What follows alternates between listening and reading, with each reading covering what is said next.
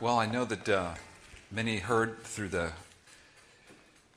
Facebook and different things about the accident, and I just want to say thank you to all of you for your kind prayers and messages after my accident. I am sore, but no broken bones. However, clapping was not a good idea this morning for me.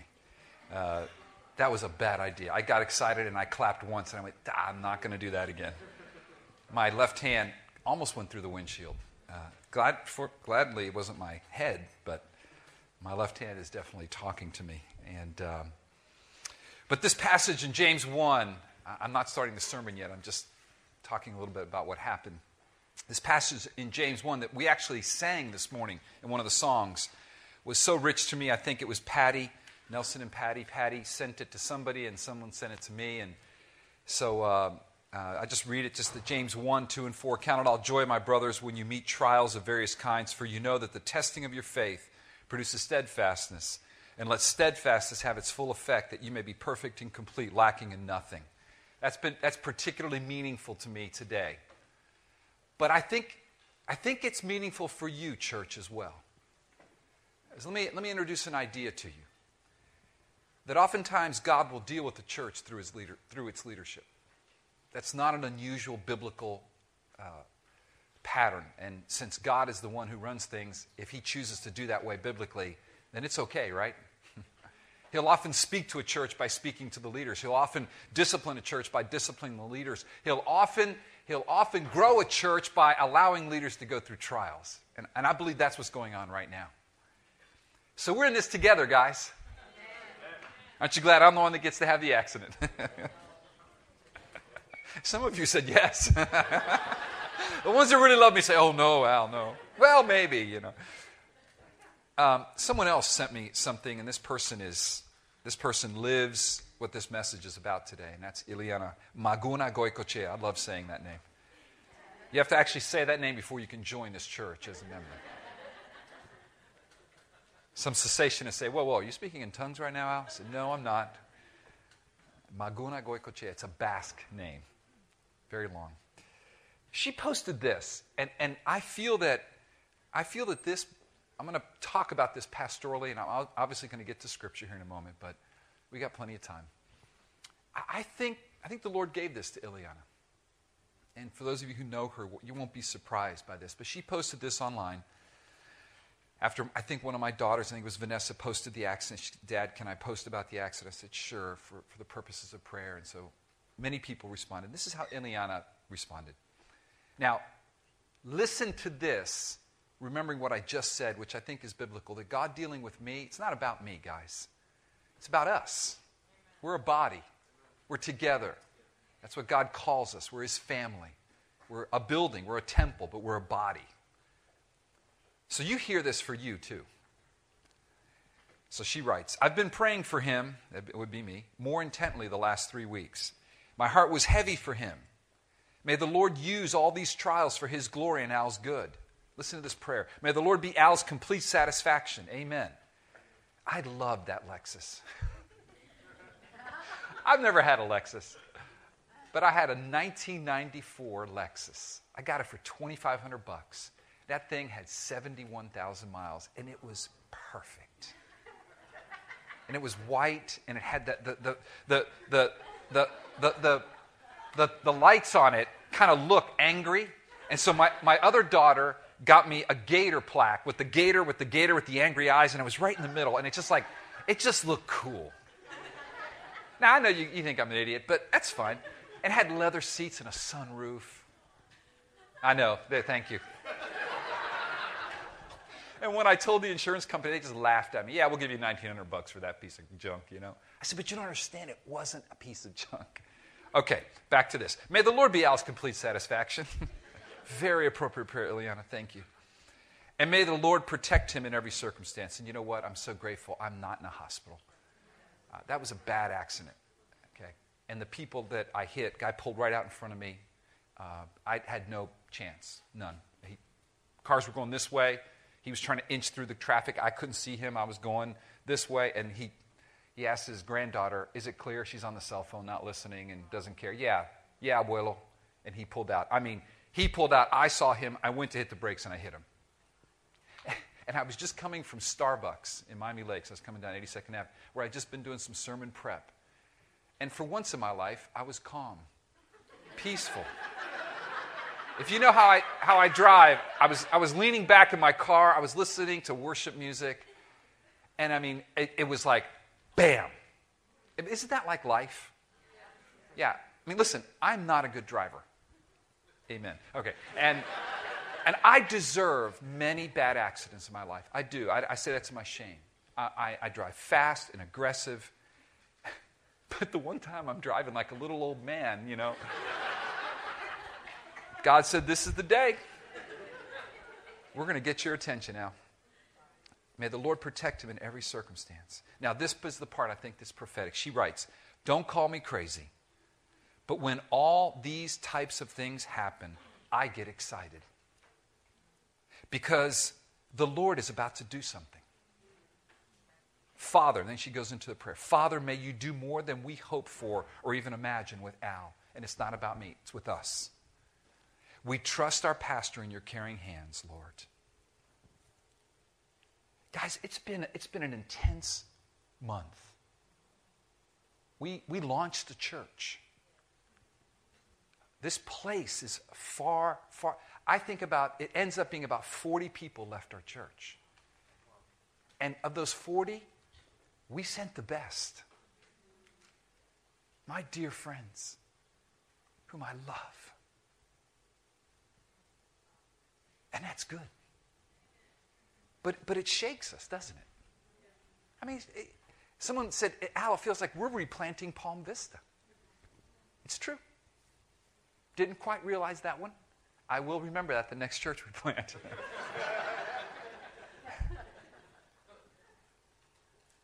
But God is doing a work to mature us, church. So if you feel uncomfortable, if you feel a little shaken, if you feel, wow, what's going on? Hey, this isn't what it used to be. It's all different. There are different leaders all over the place.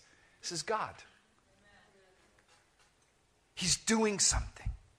I believe Ileana's word is prophetic. It's encouraging. Good things are coming. Why? Because we are, and this is what the message is about today, we are God's people, chosen by God, called, saved out of horrific situations. I almost fell. That would have been nice. All right, Al, let's get your attention some more. Called, saved out of horrible situations. Why? Listen, here's the message today. And Jason preached it last week. Actually, Jason's message, verses 1 to 7 of Ephesians 2, and my message, verses 8 to 10, really are one message. We chose to separate them because we wanted to really highlight today's. But they're all together. Here's the deal. You were dead. I saved you and made you alive so you could be a display of my grace for all eternity. We're like walking display signs, just shining God's grace, God's grace, God's grace. God's grace, God's grace. And it's all of God. It's none of us initially. Now we cooperate. Thank you for cooperating and getting out of bed on a rainy morning to come here. But it is God's grace. So as we get into this text, here's the deal. God's grace is on display to sustain a little church that got smaller when it took a risk to plant another church. God's grace sustains you when you lose your job, or when things aren't going the way you want them to go at work, or when you have traffic accidents and lose a car that you really liked that was going to be your car for the next 5 years because Lexuses don't break down and it was only $2,500 and you don't have another car. That's why I really like that car. God's grace will sustain me. God's grace will sustain you. And as He does by grace sustain us, we are walking billboards, walking displays that shine. God is good. His grace is rich and immeasurable. And that is more important than a nice Lexus. And that is more important even than our health or our financial security. God's grace is displayed in weakness.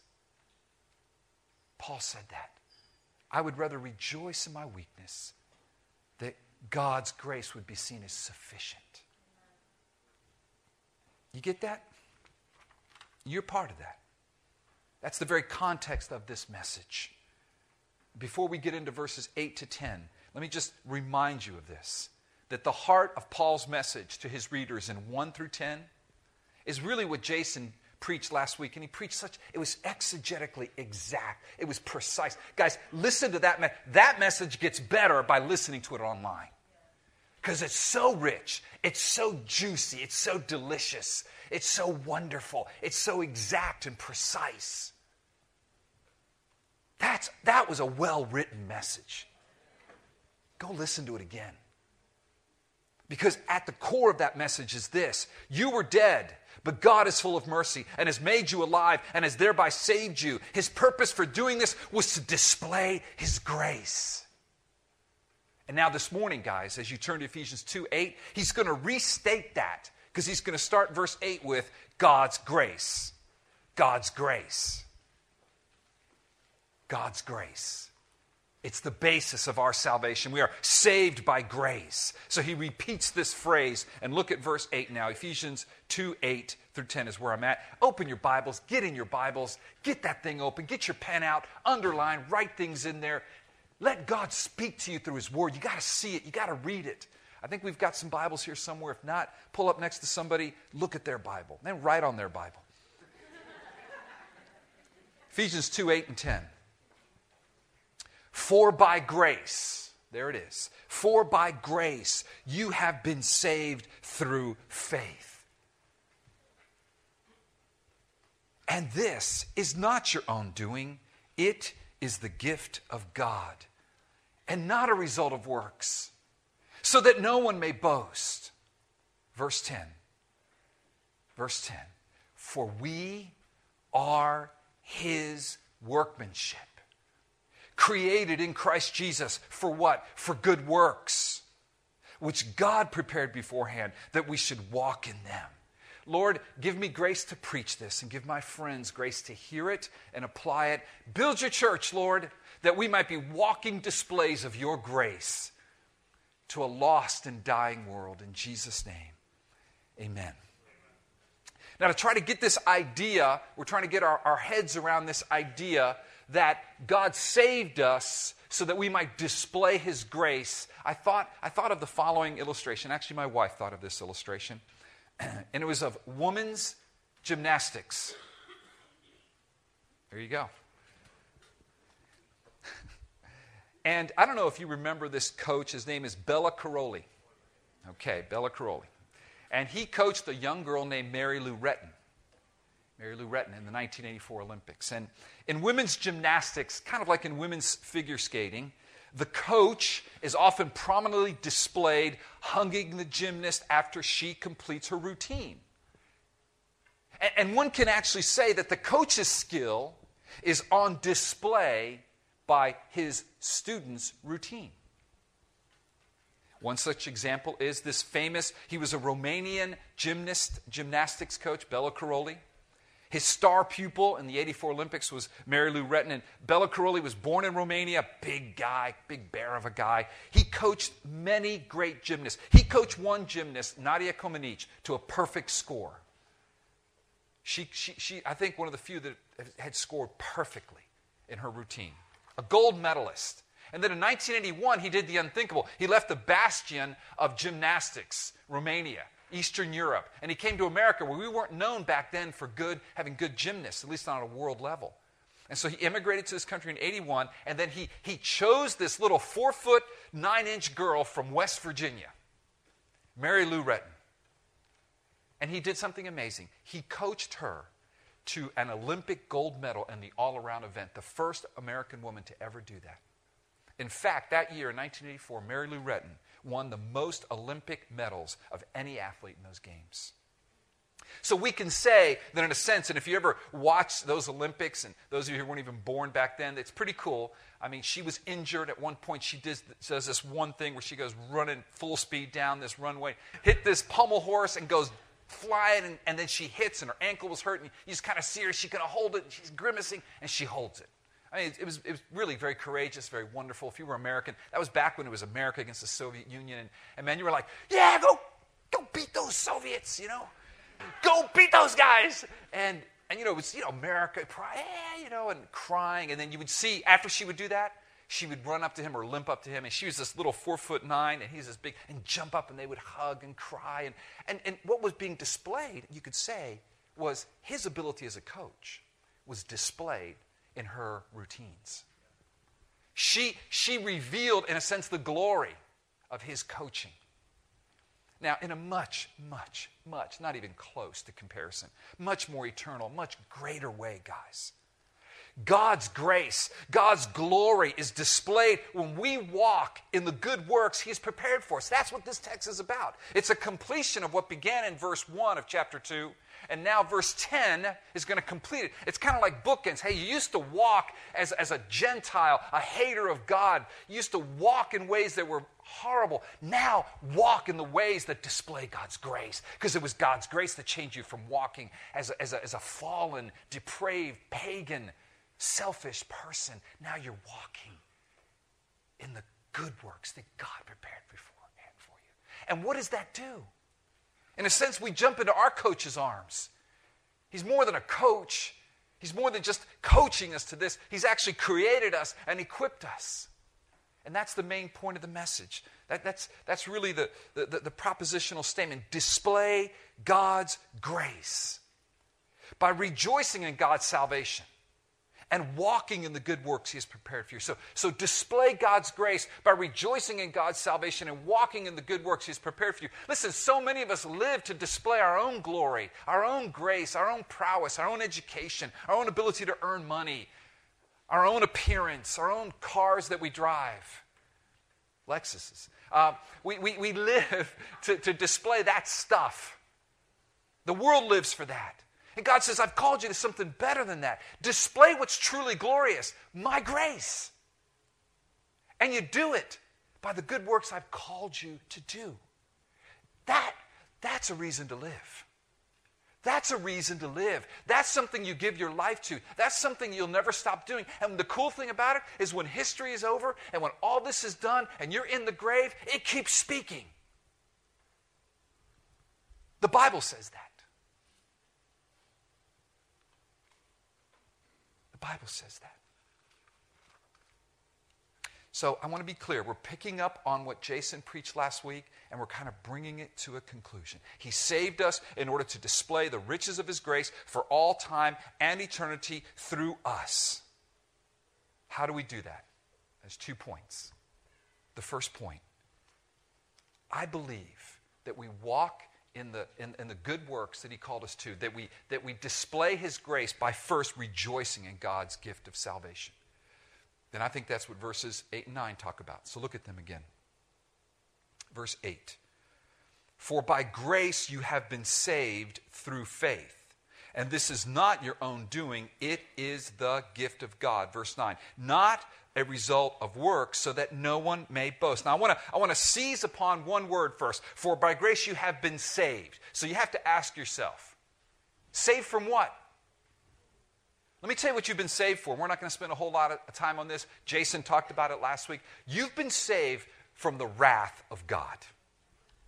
Forget Satan, the flesh, or the world. Those are 3 enemies we have. Jason talked about them last week. They're the 3 classic enemies of the Christian. Here in Ephesians 2, 1 through 7 is where those enemies are identified elsewhere. But in Ephesians 2, 1 through 7, they're really identified. The flesh, that thing in me that wants to disobey, do my own thing. The world, the system of the world, and Satan.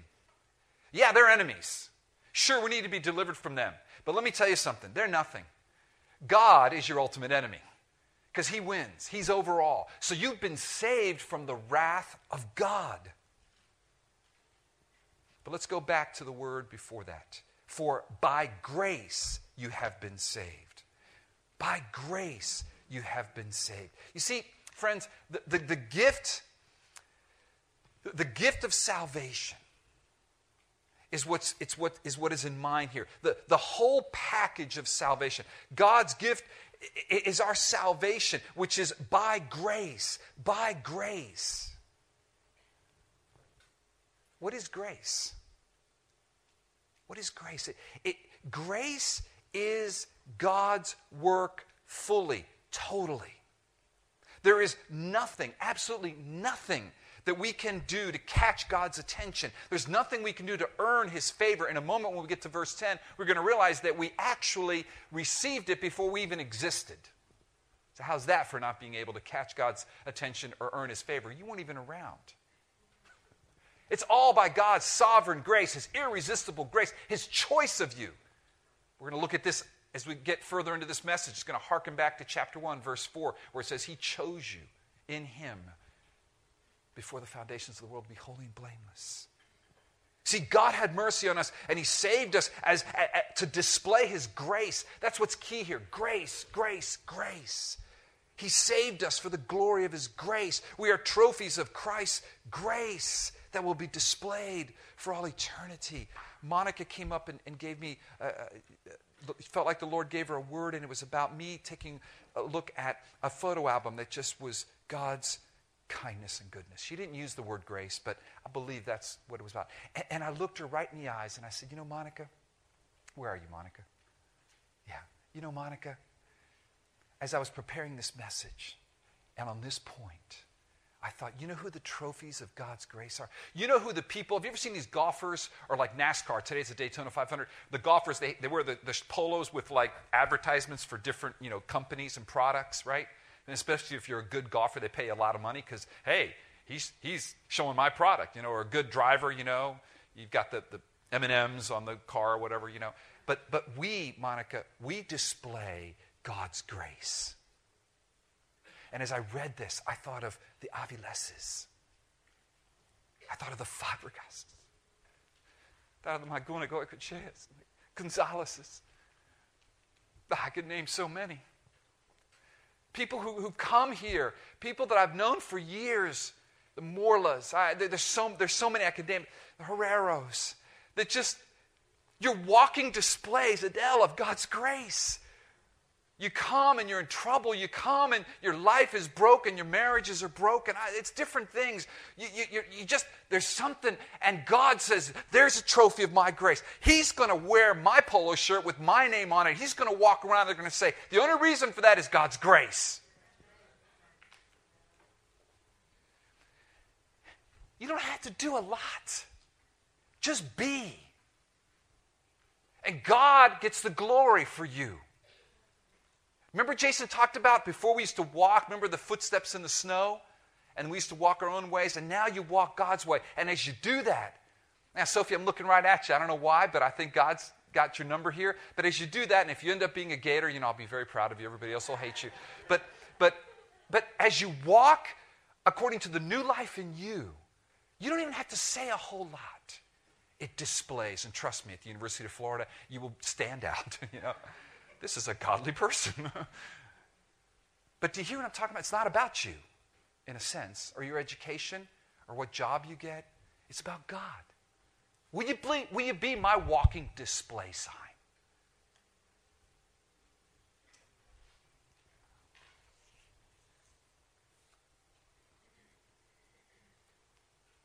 So many of you. God is good. And he builds us together. And you know what? There are more. There are more he's going to bring. And he's not going to just bring them here. He's going to bring them to Sovereign Grace Church Miami. And he's not just going to bring them to Sovereign Grace churches, but different churches in the community, wonderful churches. We're just gathering. God is gathering his people in a city where less than 2% are believers, folks. South Florida, I don't know how many million. If you go from Palm Beach down to the Keys, I've heard upwards close to 5-6 million. Let's just go 5. Let's go 4. Do the math. 2% of 4 million are believers. There's a lot of people not walking around giving glory to God's grace. God deserves the glory. And God will get the glory. And God's calling us to preach the gospel so that by grace we have been saved.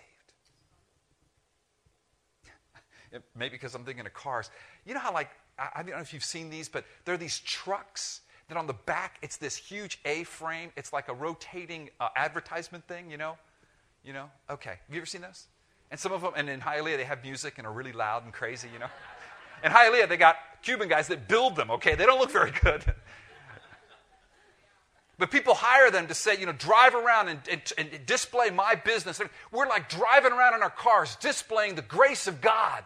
It's not of you. It's not of me. It's not about us. It's about God, but He saved us. He called us by grace. Do you have faith for that? Oh, I do. Because God's doing it. And He will get the glory. Look at the next one.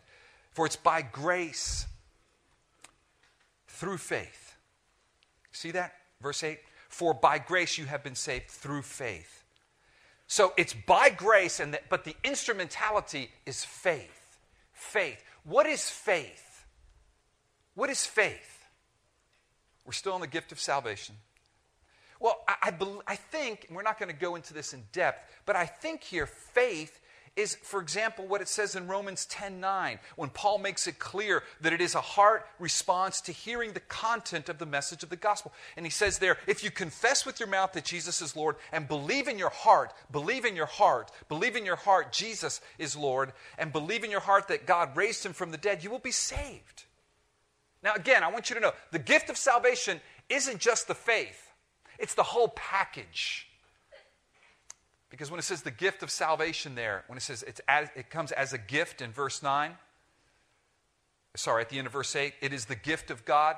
That word gift there is in the Greek, the nouns have gender. Well, in Spanish too, not in English. And so gift there is neuter, whereas grace and faith, and I forgot whether they're feminine or masculine, but it's different. So the gift there is the whole package of salvation. Faith is part of that. It's all a gift from God.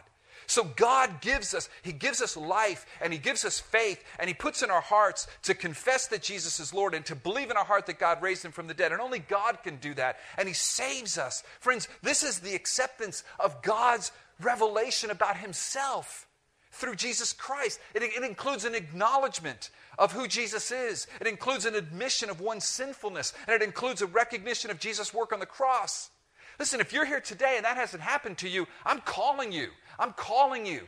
Respond. But you know what? That call that I issue, and I issue that to every person I see, that's a universal call. But I know it's God that will give you the understanding. But I call you to it. If you're a teenager and you've heard it all your life and you've never responded, let today be the day. So you become a trophy of His grace. You become a walking display sign, not for your glories and your coolness and your style and your opinion. Who cares about your opinion? But about God. God's opinion. God's style. One of my kids asked me years ago, Dad, can I be godly and cool? I said, you're cool to me. And I think you're beautiful. I'm not biased, but I think you're beautiful. But, sweetheart, I don't know that you can be cool the way the world would think. Because at some point, you're going to have to talk about Christ, their sin, Christ crucified on a cross. And the Bible says they'll think you're foolish unless God opens their eyes. You got to make a decision. I mean, some people, said it this way, everybody's the fool. The question is, whose fool will you be? We all think we're all cool, but we're all fools. Everybody else sees it. But if you're a fool for Christ, what they will see is Jesus. Now, they may hate you for it. In this culture, they may ostracize you and reject you, and there may come a day that they hurt you or imprison you or take your things. But for all eternity, your life will scream God's grace. Well, moving on. For by grace you have been saved through faith, and this is not your own doing. It is the gift of God, not as a result of works, verse 9, so that no one may boast. Our salvation is not a result of our works, but it is God's gift, so that we may not boast. We're to boast in Christ, not in ourselves. Grace is not our works. God emphasizes that in verse 9. He just double emphasizes. He says, let me just make this clear. Yeah, it's by grace. Yeah, it's through faith, but it's not of you. He actually says that. It is not of your works, not a result of works. It's interesting here, he's talking to pagans primarily and Gentiles primarily who are not being affected by some people called Judaizers in Ephesians, in Ephesus, which is modern-day Turkey. Now, if you go over to the book of Galatians, he's talking to Christians that are being affected by Judaizers. Jewish Christians that are coming and saying you have to add obedience to the law to the gospel. But those people don't exist here. So he doesn't use by works of the law. He just uses by works. What he's saying here is that God saved us. And now I'm quoting Titus 3:5. Titus 3:5. God saved us not because of works done by us in righteousness, but according to his own mercy by the washing of regeneration and renewal of the Holy Spirit. See, the basis of our confidence before God today is not any work I've done. It's nothing I have done at all. Whether as a religious person, okay, there's some religious self-righteous people, and there's a ton of non-religious self-righteous people. Oh, please. We're all self-righteous. We're all gods in our own eyes. None of that's going to earn you anything with God. Your confidence today is in Christ who saved you.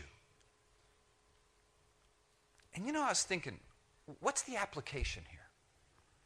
And I was thinking, as we get into this next part of the message, which is do the works that God has called us to do.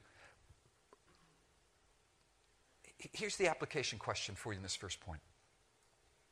Is your confidence based upon the grace of God? Is your confidence and joy based upon the gift of salvation that God has given you? And I wonder, for some of you, dear friends, who lack joy right now, who lack confidence, who are sitting here thinking, I'm kind of defeated. I'm not very excited about God or his church. I'm just barely making it. I'm driving around. Joey's truck recently started sputtering, and it actually kind of, wasn't running very well, and I took it to my Cuban mechanic friend, Eugenio, and he said, well, here it is. The spark wire is broken. It's arcing. So he just, he did the Cuban thing, bubble gum and tape and everything. He fixed it. I went, how'd you do that, He goes, And man, that car took off. Some of you guys are driving in pickup trucks that are just sputtering. You're not really doing much. There's very little confidence and joy. You feel defeated. You feel like you're just caught. I wonder, could it be the application of this point?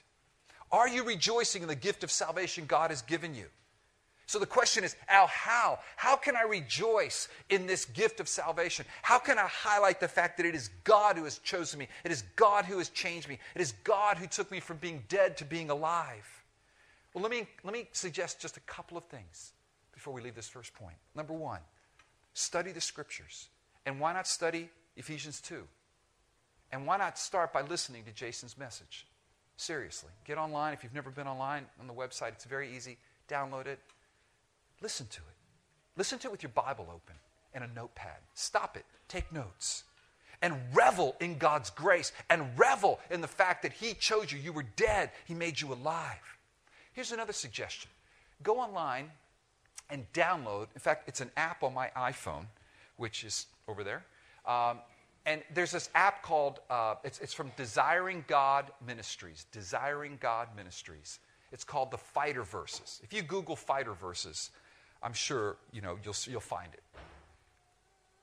And download those onto your smartphone or your iPhone, whatever, and every week they give you a different verse. And they've been going through Psalm 103 is the reason I mention it.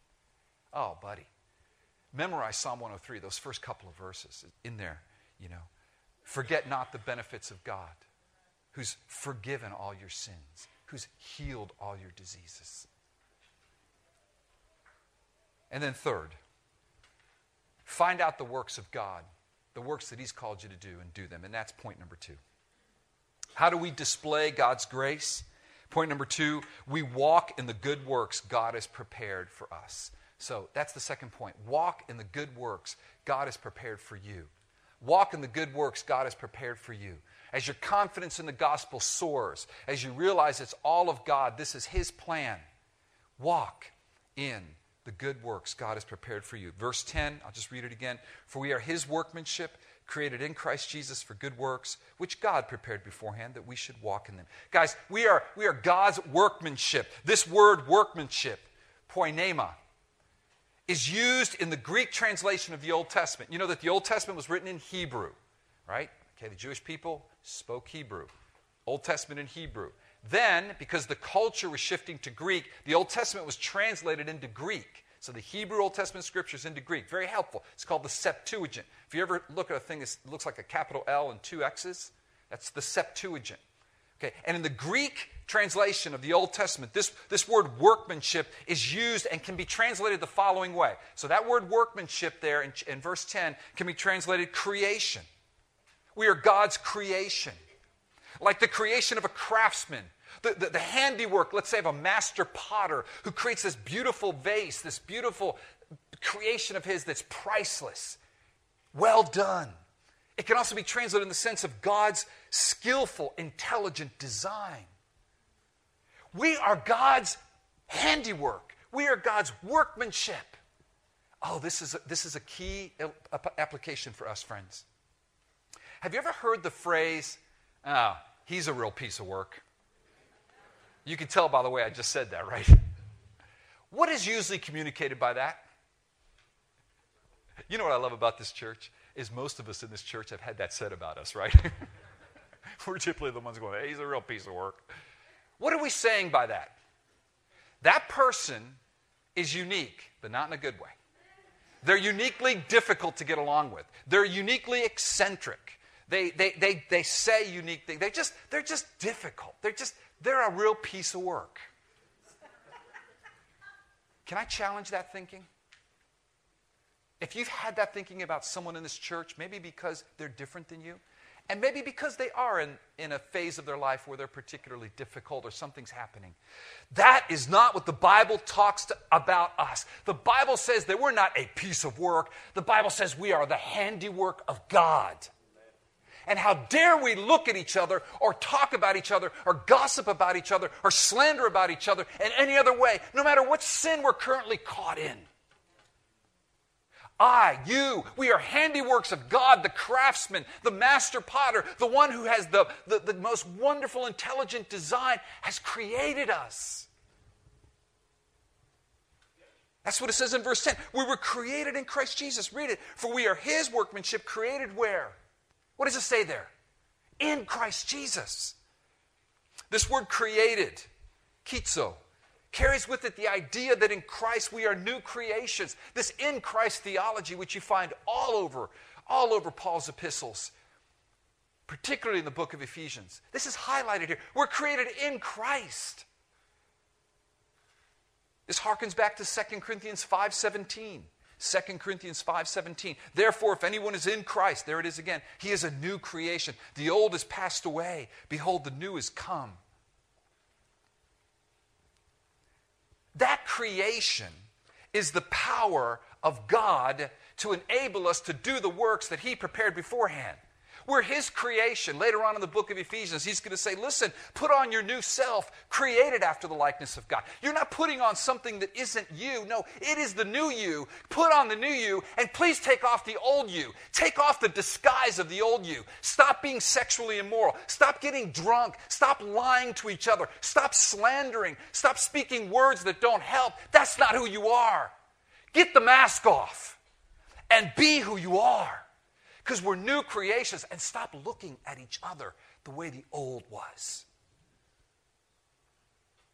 I know that's hard. As I was thinking about this church, faces came to mind, the faces of wives with tears in their eyes, husbands unsaved, husbands betraying. And these women refused to give in. And they said, no, God's got something better. And they are walking signs of the grace of God. And their husbands are walking signs of the grace of God.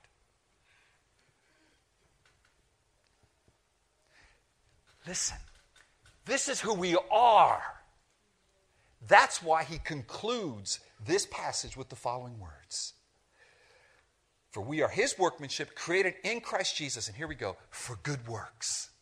For good works. We're created for good works. Listen, you weren't created by good works. He just finished telling you that. You weren't saved by your good works. No way, ain't going to ever happen. No. You were created by God's good works, Christ. But now that you've been created, new creations by the good work of God, you were created for good works. Because these good works are what display God's grace. What are the good works? You're asking yourself. Well, I think, again, I don't believe he's talking works of the law here because these people wouldn't even understand that. The Judaizers weren't even there. I think these are just good things that people do. In a Christian sense, think of these good works as the fruit of the Spirit. You know, love, joy, peace, patience, kindness, goodness, gentleness, self-control. You know, think of these good works like Jesus said in the Sermon on the Mount, you know, you're salt and light. Let your light shine on the world so that the people would see your good works and glorify your God. You get that? Jesus is preaching that, Sermon on the Mount, 30-some years before this was written. Why? Same God, same Holy Spirit, same purpose.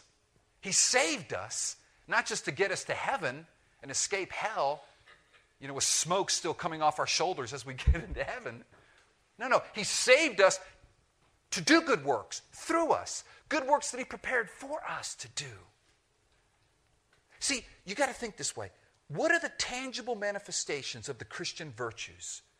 God lets us say, his communicable attributes of love, patience, kindness, goodness, and self-control. Those are the good works, guys. Those will cause you to shine brightly as one of those lights just displaying grace, grace, God, grace. Those are the evidences of grace. The reason we were created was to display these good works, the fruit of our salvation, not the basis of it. See, this is the one major application point. If you think back to Jason's sermon, remember verse 7? Look at verse 7 of chapter 2 for a second. See where it says, so that in the coming ages he might show the immeasurable riches of his grace and kindness toward us in Christ. Remember, 1 to 10 is one unit. So what he's doing in 8 through 10 is he's kind of applying verse 7. He's saying, look, I saved you. I gave you life so that you might now show the immeasurable riches of his grace. In fact, this is how Jason preached it last week. His words are so exact. I'm quoting now from Jason's message. In other words, we will be displays of God's immeasurably rich grace for all time and eternity. Oh, that's cool. Yeah. You guys wearing your Giants Super Bowl champions jerseys. Next year, when the Dolphins win, because we're going to get Peyton Manning, you're going to be walking around, and what are people going to go? Pfft. But listen. When we wear the jersey of God's grace, that is always, eternally, bringing glory to the one who truly deserves it. It never goes out of fashion. He never loses. That is the top. Yes. So Jason says, in other words, we will be displays of God's immeasurably rich grace for all time and eternity. God will forever reveal through our transformed lives the immeasurable riches of his grace. My friend's wife, Joy Hill, Larry's wife, who died last week and is buried right outside of Jackson, Mississippi, her life continues to speak God's immeasurably rich grace. And that's my hope. The day maybe some of you are at my funeral and someone's preaching it, my life would speak of something greater than me, but of God. These works, the works God prepared for us to do, will put God's grace on display for all eternity. Friends, it's not about our salvation ultimately. No, the good works are not about earning our salvation. We can't, but they're about displaying our salvation and the glories of God's grace to a watching world. And that encourages us. That encourages us to do works that God prepared beforehand. Not so we receive anything, but so that God receives eternal glory and praise.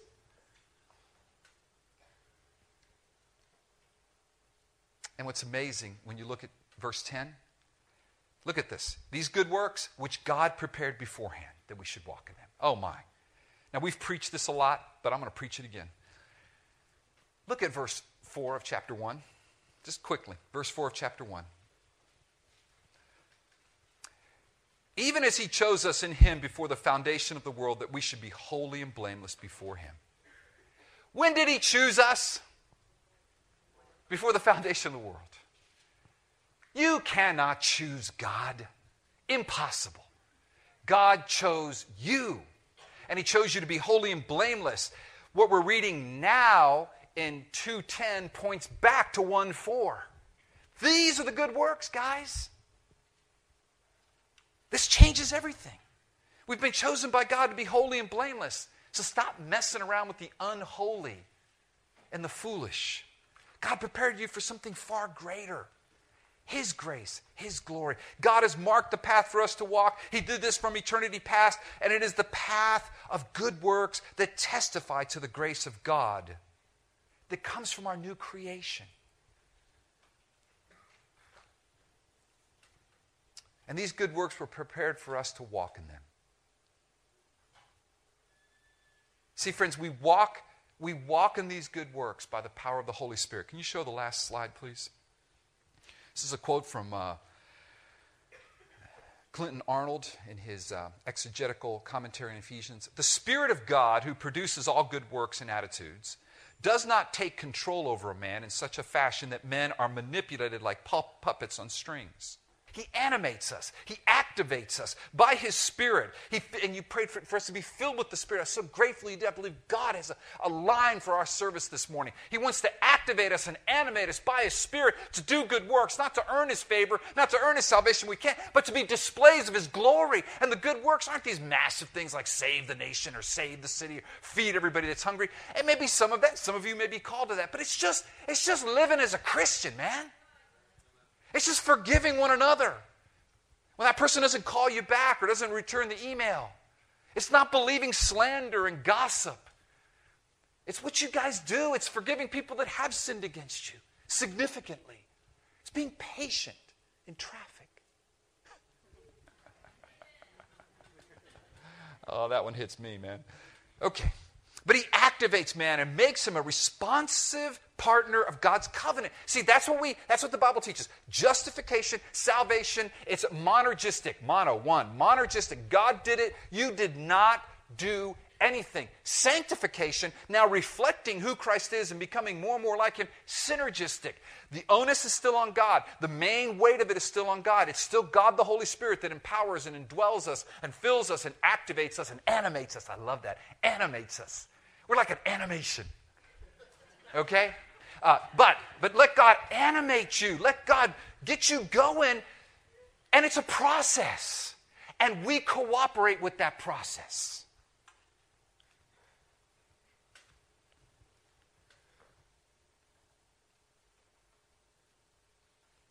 Grace is the power of God to walk in the works of God. Grace is an active power. It is the Holy Spirit. It is, in Titus it says, for the grace of God has appeared, that's Christ, bringing salvation to all people. And it teaches us then to say no to ungodliness and worldly passions and to live self-controlled, upright, and godly lives. It's a power. It's the power of God. He animates us. He equips us. Listen. Bella Caroli did not do the routines that won Mary Lou Retton the gold medal. Can you imagine? This huge man in like little tights. You know, he would like break the pommel horse if he hit it, okay? Big mustache. Shit, that doesn't look like a female gymnast. No, he didn't. Now, this illustration breaks down, okay, because we're indwelt by the Holy Spirit. But he trained Mary Lou Retton. He envisioned Mary Lou Retton. He gave her the skills. She had to do the work. She had to get out there and do the hard work and the sweat in the gym and sometimes risk a little bit of injury. But she had to have the faith in that, and she had to go do it. God doesn't do it for us in that sense. We're not puppets. Do you see that? There's something we have to do. So my question is, why aren't we doing it?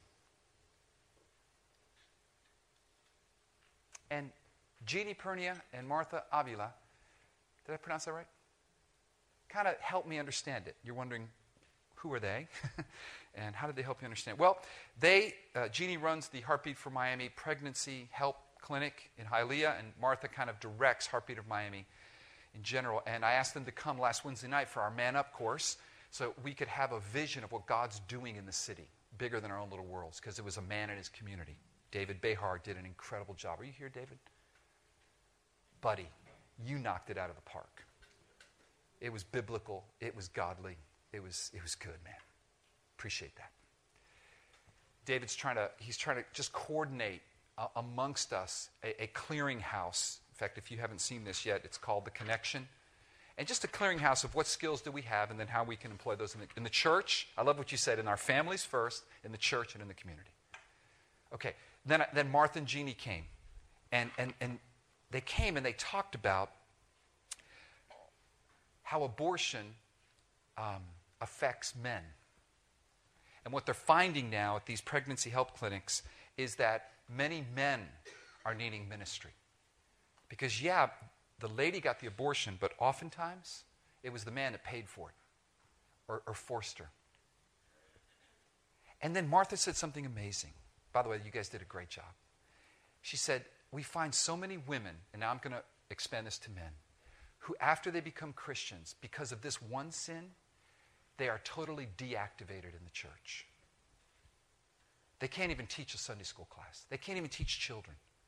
They can't even volunteer anywhere. They feel so guilty about this one sin. And I thought, wow, that's interesting.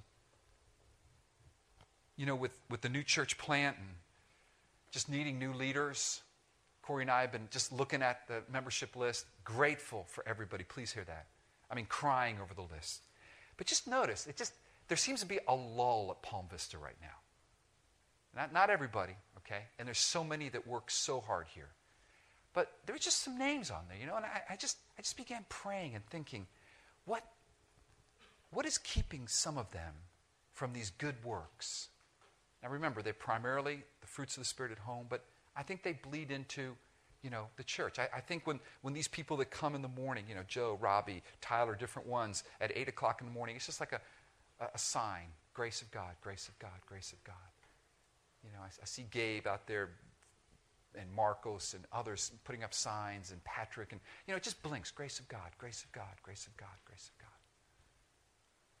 And I think, and Bentley helped me with this, because Bentley and I always talk about the sermon, and Zeke was there, and we were over lunch, we were just batting around this sermon, and Bentley just said, you know, Al, because he listened to Martha as well. He said, you know, Al, I wonder if people have such massive sins that they're coming from,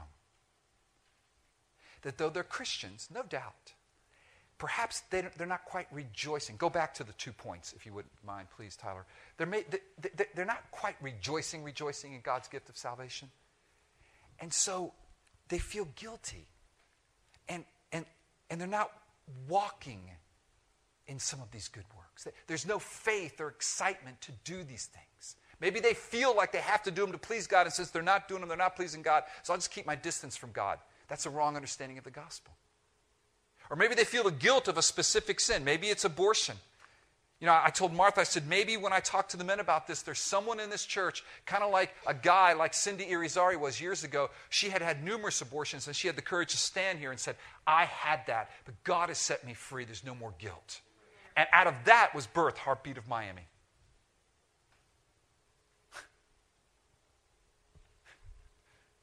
You know, isn't that our lives, guys? We just walk messed up, and God gets us and cleans us and says, you're now my creation. Here are the good works. And he wipes away those footsteps in the snow that were wayward. And I just thought, maybe there's a guy who's paid for not one, maybe numerous abortions prior to his being a believer. Maybe he found out about it, and he feels guilty that he killed somebody. If that's you, if you were involved, maybe it's another type of maybe sexual sin, maybe it's robbery, maybe it's murder. I don't know. I don't know. Hey, we do live in Miami. We've all got checkered backgrounds, right? And I'm the chief among them. I'm here to tell you this morning, the grace of God has set you free from that. Jesus' blood has wiped it away. God has chosen you from the foundation of the world, knowing you were going to do those things. He chose you from there. I don't understand it either, but he chose you to be holy and blameless. You did it, and Christ died for that sin. You are free. You're clean. It's wiped away. No one else remembers it. You're the only one remembering it. Psalm 103. You are forgiven. All of us are forgiven. And now let us walk in the works that God has prepared for us. Amen. Let's pray. Worship team, please join me. Lord, I pray that this message right now would penetrate the hearts of all of us. God, if we have been deactivated, if we have been sitting back, if we have been somewhat guilt-ridden, kind of like a low-grade fever of guilt, and just, I can't really do that. It's just not for me. I've done too much. There's too many sins in my life. Lord, even now, you would put your finger on those sins. Lord, the word abuse comes to mind. Whether that person has been abused and feel dirty, and maybe we're told they were partly responsible, or they were the abuser. Robbery is coming to mind. Maybe no one knows about it. Maybe it was as a teenager. Maybe someone here was involved in something that really hurt somebody physically. Oh God, I pray the glories of the gospel. I pray the prayer that's at the end of chapter 1, that you would open their eyes to the hope of their calling. That you would open their eyes to the fact that you chose them as your inheritance, knowing that. You chose them. You gave the blood of Christ to clean them. You gave the most priceless thing ever to wipe away that sin and the guilt associated. And you gave them your Spirit to seal them. That's you. Just do business with God right now. It's a holy moment. Maybe you have guilt over how you parented for years. I don't know. Leave it at the cross. For by grace you have been saved through faith. It's not your own work. It's not. So receive Christ's work fully. Boast in Him.